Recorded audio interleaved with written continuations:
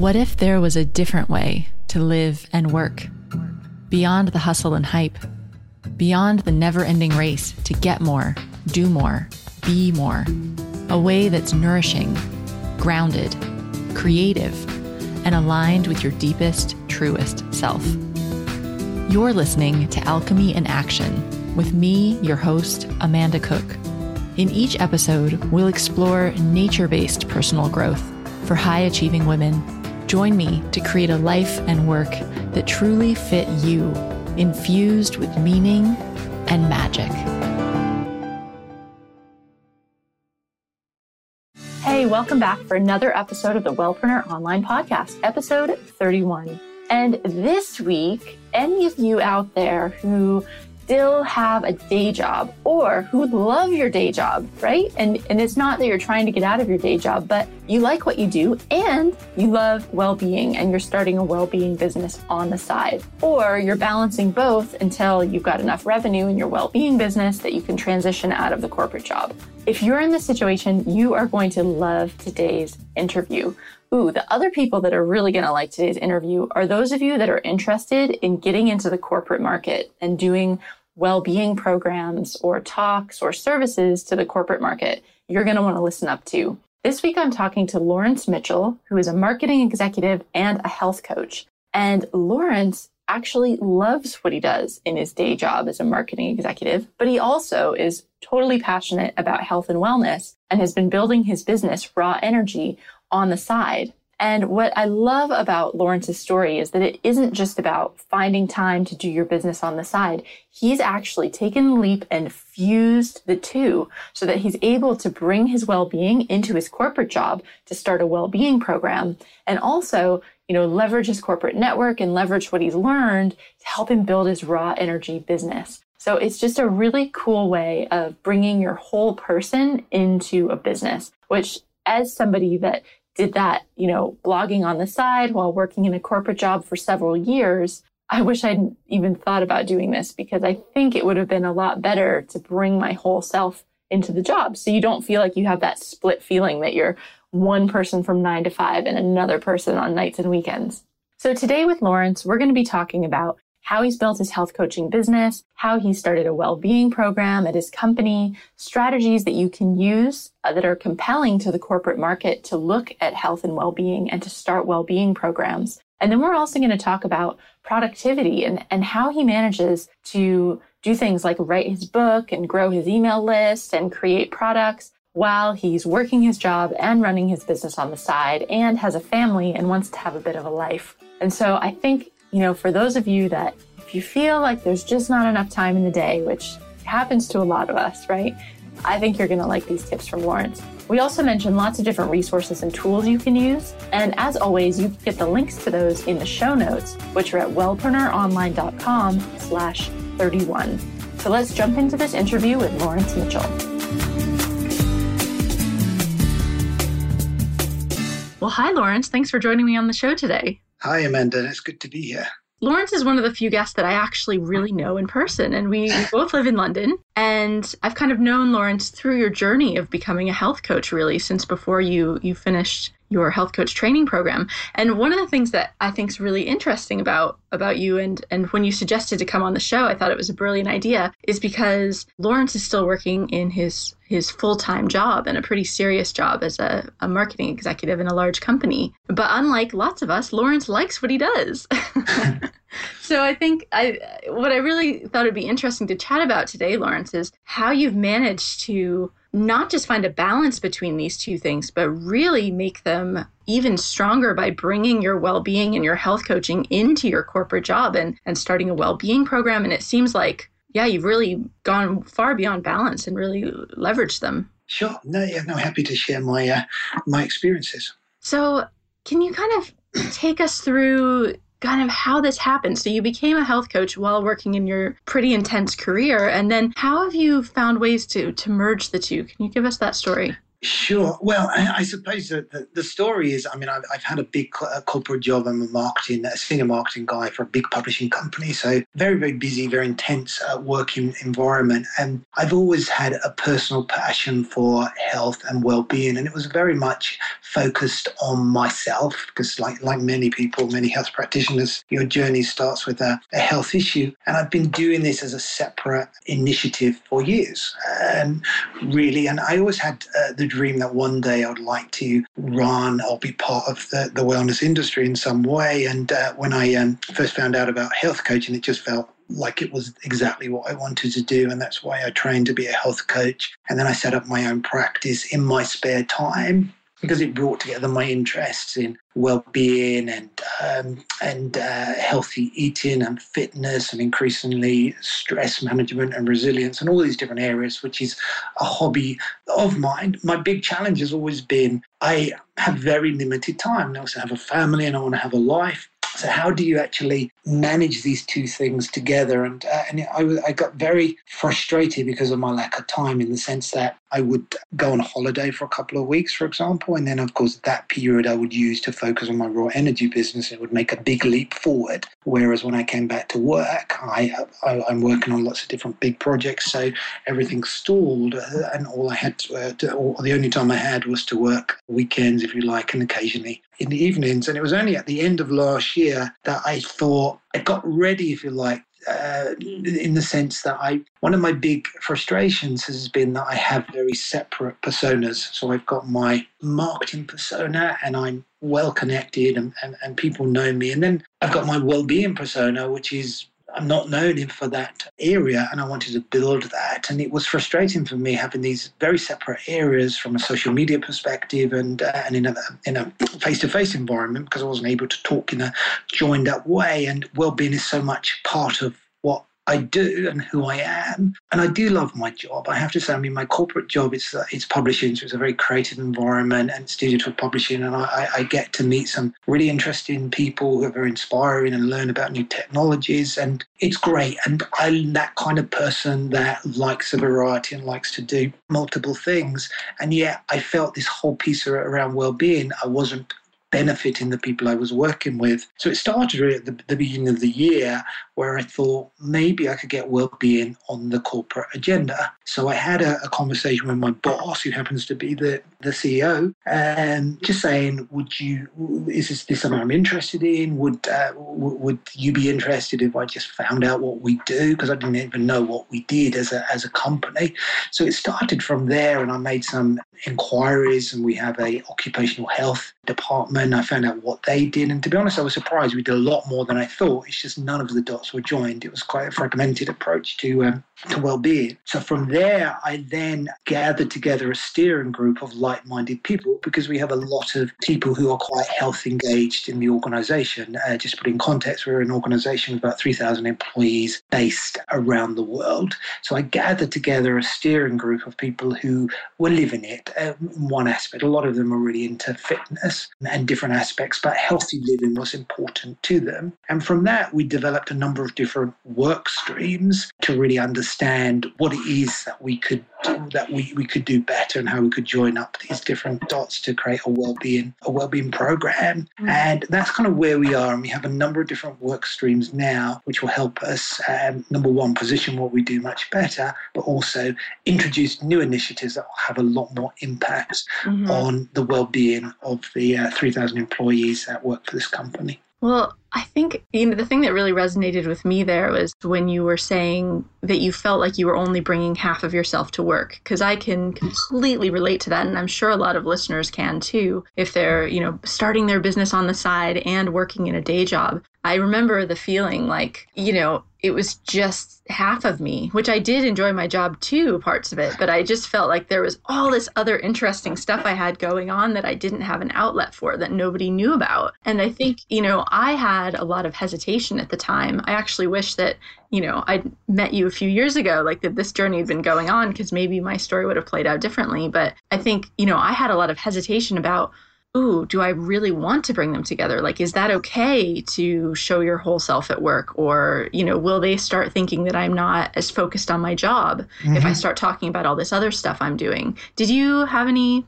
fears or thoughts around that? Absolutely. And those fears and thoughts have gone on for a long time. That's probably why I haven't actually talked about it until now. And it's all about time and it's all about culture. And I think because this year we've been talking so much about people in terms of the skill shortage and some of those other challenges that we have as an organisation, it felt odd not having that, having a wellbeing program. And when you look at progressive companies, they're very much, you're seeing a investment in well-being. So there are job roles now, internal well-being managers, a role that didn't exist, certainly in the UK until recently. So progressive companies are starting to develop. So it felt that there was a very, very solid business argument for actually putting it on the agenda now. So the timing felt right. I was worried because I was thinking originally it didn't fit into my job, whereas now the timing felt perfect. And so I waited for that opportunity. It wasn't something I was planning, but there was a gap in what we were doing and it fitted in very much with the people strategy that we actually had.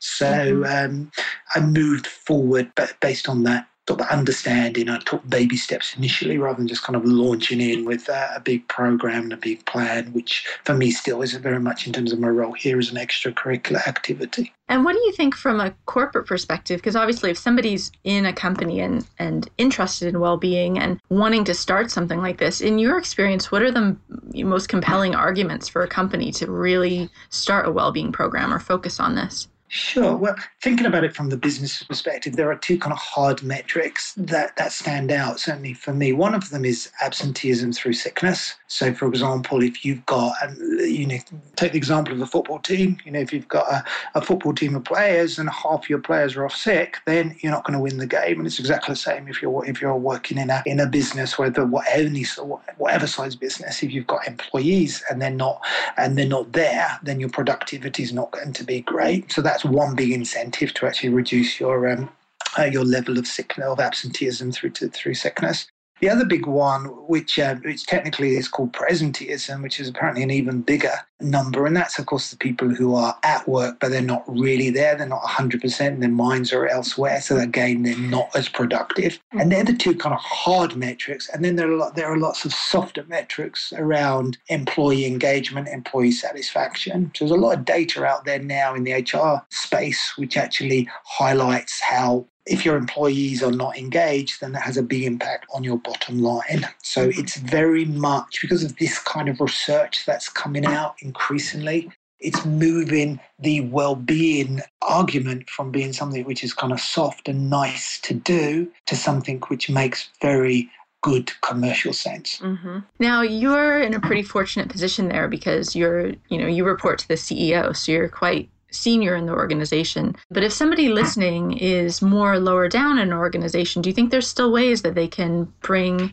their well-being knowledge into work and benefit themselves and the company? Yeah, without question. I always say it's like a top-down and bottom-up. So it has been easier for me because I've got a top-down approach and I can engage and I can push this. And I did last week, for example, having been at this for 6 months with these different work streams, I was given the opportunity to present to the most senior leaders in the company our well-being strategy, which immediately has got everyone engaged. So that's great for me and great for the company and all the employees. If you're at the bottom, the bottom of the organization, then what I would encourage is people to get together with like-minded people. And I think in this day and age, it's exactly the same as being outside the company. Social media, so we use Yammer, which is a kind of internal version of Twitter. But using tools like that enable you to connect with other people in the organization. And coming together and doing things that are very tactical initially moves the agenda forward. So you don't need to have a big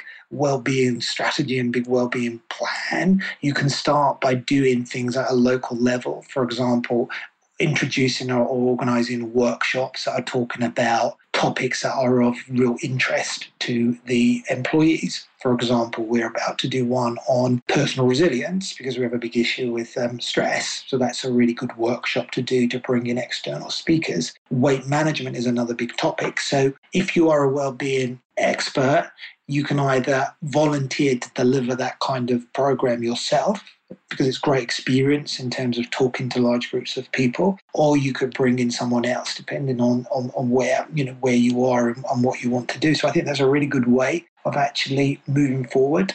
Or other ideas are just bringing in external practitioners like reflexologists and massage therapists and people like that.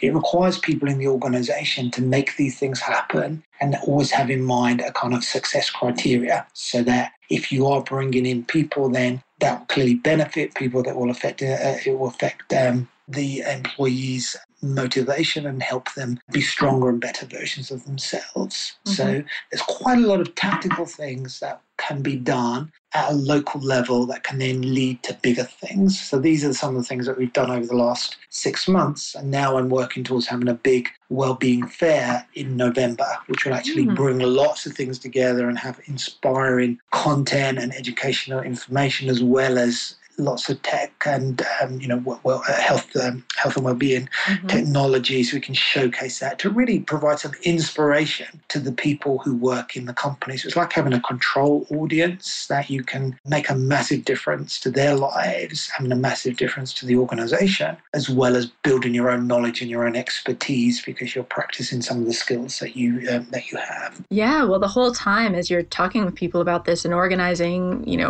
groups or giving talks or organizing talks, or you're really learning what the market wants and learning what people struggle with, and like you said, practicing your skills. So it's really benefiting you and your future and well-being as well as the business. Absolutely. Yeah. So one thing that I think that's really interesting about what you've done is that it's not just benefiting the business, but you were saying that when you had that moment, we were chatting a bit before we started recording, when you had that moment where you merged your profiles like on LinkedIn and you really kind of became your whole person at work, right? You said that it really helped your own business too, like through referrals and downloads and and just kind of, being able to leverage that network that you have. Completely, yeah. Because up until this point, when I've been developing Raw Energy, I felt that I'd been doing everything under the radar. So I'm a marketer and I understand how to acquire new customers. But when you've got a social profile with hardly any followers and you're trying to build that up, but you don't want to tell all the people that you know. I have 1,000 contacts on LinkedIn, for example. But up until this point, I haven't told any of them that I also am running a wellbeing business, health coaching business, because I just felt I wasn't clear in my own mind what the story was. But now I'm much clearer in terms of how these different profiles or personas come together. And it's enabled me to then reach out at networking events and talk to people and tell them that I've written a book, and I send them the link, and that's led to my list growing quite considerably. And that's also enabled me to actually volunteer to go to their businesses and do workshops and sessions on topics. So I'm going to one of our suppliers actually in a couple of weeks, who they're opening an organic cafe in their business, and they've asked me to open that. And also I'm going to do my talk on sugar and how that relates to weight management. Oh, that's great. I'm wondering, when you started telling people, did you get any strange reactions? Because I think that's the fear we all have, if you start telling people I don't know what we're scared of, but did you get any weird reactions? Well, I did initially, and I'll tell you what gave me the opportunity, because I was feeling very uncomfortable for a while, particularly when I was training. And I guess since the beginning of this year, I've built my confidence because I've got my story much clearer and my proposition much clearer. I was given an opportunity. I was at a big council meeting, so I'm part of an industry council here in the UK. And as an icebreaker, there were about 30 people around the table, and as an icebreaker, they asked us to talk about something that nobody else in the room knows. And that was the first time I was able to talk about my wellness side of me, if you like. But it also made me realize everybody else around the table also had similar stories. There were antique collectors and there were all kinds of different aspects. And it made me realize that rather than trying to hide it, I need to kind of bring it out, talk about it, because it's part of who I am. And people accept you for who you are. And it's really enabled me to feel much more confident and create a lot of conversations around this topic, because it is a topic that everybody's really interested in to a point. So now the cat's out of the bag, so to speak. I talk about it all of the time, but it's just it's just balancing that message to the appropriate audiences. So it certainly helps, and making sure that if you are talking to your employer, and this I think was what you alluded to before, that they don't think that you're not 100% committed to the company, because clearly they need to believe that. But what you do in your own time, as long as it's not competitive, is your choice. So I'd like to shift gears a little bit, because I think pretty much everyone listening feels like they don't have enough time, right? Mm-hmm. And I know that you, with your job and then raw energy on the side, plus your family, and like you said, trying to have some sort of life, also social life, you're quite busy. And one thing that I've been really impressed with over the past year is just how much work and progress you've been able to make on raw energy, especially writing and launching this book. And yes, as a major strategy to build your list. And so could you kind of tell us a bit about how do you do this? Okay. I mean, so for me, in terms of managing my time, has been an ongoing journey, I guess, for a long time, really, because I've always had a view that I want to do as much as I can in as little time as I can. So over the years, there have been books like The 4-Hour Week, for example, that have really influenced me and given me some tips and ideas and strategies to apply. So I'm very focused on the outcome to start with. So what is it, if I am successful at this, what does success look like? And sometimes you don't know and you need to get started, but being really, really clear on where you want to play, where you want to put your resources. So writing the book, was a challenge for me, but I decided it was important, and I moved other things off of my list because I have lots of ideas, but then I'll structure my time so that the other projects in my, what I call it, future box. I have a future box list. I use a couple of brilliant pieces of software now that has really, really helped me, and that's made a massive difference. Ooh, you have to tell us. What are they? I will do. So I use Evernote, which I think lots of people use, and that's been amazing since. And I came across someone today who'd never heard of it, which always shocks me. But because it's such an integral part of my life. And then I use Remember the Milk, which I've used for probably about 6 years now. It's a fantastic online to-do list. It really helps me keep on control. It helps me get everything out of my head into a single place and keep it tagged so that I have different lists and I can really focus. And that really enables me to do what I do and not keep everything bubbling away in your head. It's just out there, and I can be very systematic. So I think that systematic, organized approach really supports. And then allocating sufficient time to different projects has been important, as well as working with external resources. So on Raw Energy, I didn't do it all myself. I wrote the book, but I didn't produce it. I didn't design it. I work with a virtual team, and the same with the website. For me, it was important to get some hands-on experience in terms of building that, but my skill base kind of stopped in terms of how much I could do in terms of myself. So then I found a freelance developer via Elance, which is a great resource to locate independent freelancers. And I found him a year ago, actually last July, and that's been transformational. So now I've got a virtual team that's really been able to support me. And I'd say, because I'm so used to delegating, if you like, it's second nature for me to think what's the best place for me to focus my time and what aspects of the job can I delegate so that things can actually move in parallel. Mm-hmm.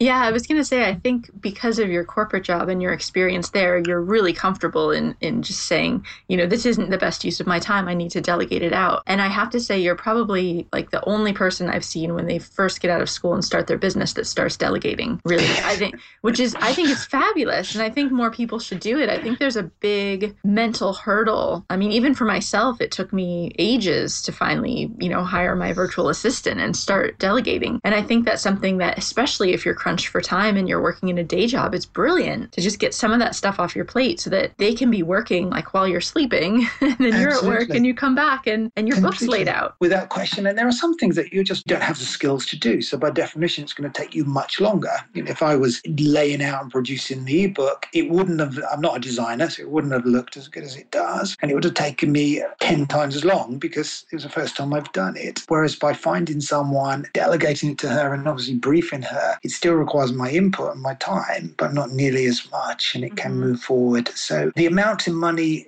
because I know when you're first starting out, you've got to keep that balance between money coming in and money going out, but you just have to make that judgment. If you don't invest, then you don't get the return. So it's keeping it balanced. And as I say, as long as you've got a success criteria in your mind, like I want to get an ebook out because I want to have an opt-in and I want to build a list of 100 people. And it's a case of what value does those 100 people have for you, and what more can you do with them? And then you balance that with the resources to be able to do it, because resisting and learning that skill of not trying to do absolutely everything yourself means that you can then focus on the areas that you really like doing, because otherwise, you leave a job to become an entrepreneur so that you can run the business how you choose. But if you're ground down with admin, takes away some of the creativity, and that can be demoralizing for a lot of people initially. Yeah, and we're not, when you're talking about investing in your business, it doesn't have to be a ton of money either to hire somebody to do some website updates for you or to do layout of a book. I mean, there's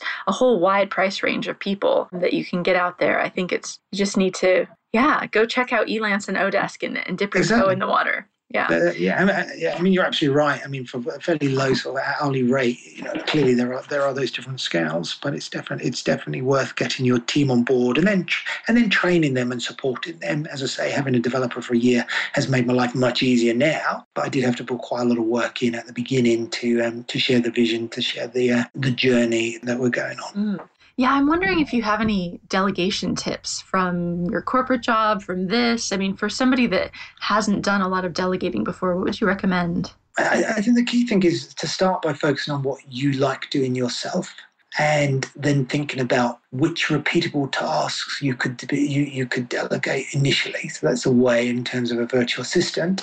And that's always the starting point, in the sense of there's always a lot of admin, and often people who are initially very resistant to hire assistants or virtual assistants can say, oh, by the time it takes me to actually brief someone else, I could do it myself. What you've got to think about is grouping tasks, because if you, for example, fill lots of forms in, it might only take you 2 minutes to fill those forms in. But if you're doing 30 of them a week, that suddenly becomes a much bigger task. So be clear what it is you want to delegate, and be really, really clear on the briefing, particularly when you're working with people in a different country whose first language may not be English. So make it very clear to them what the outcome is, what you're expecting them to do, and ask them to do a trial or do a test initially, so that you don't go away with an assumption they know exactly what they're doing, and then 10 hours later, the result is not what you imagined. So talking to people, making sure you've got regular updates via Skype or via email is really useful, so that so delegation doesn't mean out of my tray and into yours, and I'm not going to talk to you until it's completed. It very much means setting milestones, working with somebody in a team effort. Yeah, I mean, if you're hiring somebody to, say, help you out with your social media marketing, you usually can't just say, oh, well, do my social media marketing, right, for 5 hours a week. Unless you're hiring somebody that's at quite a senior level that's going to do the strategy and do it all for you. But you need to really, like you said, be clear and then give really concrete tasks. I even film little videos a lot of times of exactly what I want the person to do. Which is great. Yeah, and then send it off and have them do a couple and then send it back for a checkpoint. But just, just like you don't want to spend a lot of money and have them get it wrong, they also don't want to waste their time and then have you unhappy. Right? Absolutely. And I think the point about doing the task yourself initially, so at least you know what needs to be done, and that also gives you a view as to how long it takes, and that's much easier to delegate than something you've never done before. So, for example, if it was managing your Facebook and you've never used Facebook, then of course it's much harder to manage someone else doing it than if you've done it and then you realize which aspects of that role you want to delegate to somebody else. Yeah, absolutely. Well, Lawrence, we're kind of starting to run short on time, but something that I always like to ask is if you could share one of your favorite business books or a book that's really inspired you. Okay. I mean, there are so many business books because I read so many things. It's really narrowing it down and thinking of just one. So recently I've read Rework, which I think is great in terms of just rewriting the rules of the game in terms of business. It turns current sort of business philosophies completely on its head. So I think that's a great book. The 4-Hour Week, as I mentioned before, I think that's a really good reference as well in terms of thinking in a more innovative way about how you spend your time. Yeah, that was one of the 4-Hour Work Week. We've talked about that on the podcast before, but that was one of the ones I remember reading, probably, 7 or 8 years ago now. And it really got my gears turning got me thinking about how I could do that myself and have more flexible life. So completely. And the books like that sort of feed into many other books so that you start to see the same kind of messaging working through in a different way. Great. So can you let us know where people can find you if they'd like to get in touch or, chat with you about what you're doing or just learn more about your raw energy business? Sure. So you can find me at rawenergy.info. So that's my homepage. I'm about to do a big it's a year. I think it's just a state of how fast things move in the online world. But I'm going to do a bit of a change to the website over the next few months. But you can find me on rawenergy.info. You can also download a free copy of my book, Sugar, Sickly or Sweet, there, which is completely free. So you'll see a copy of it on the homepage. Perfect. Well, thanks so much, Lawrence. It's been great chatting with you. Brilliant. Thank you, Amanda. You take care now.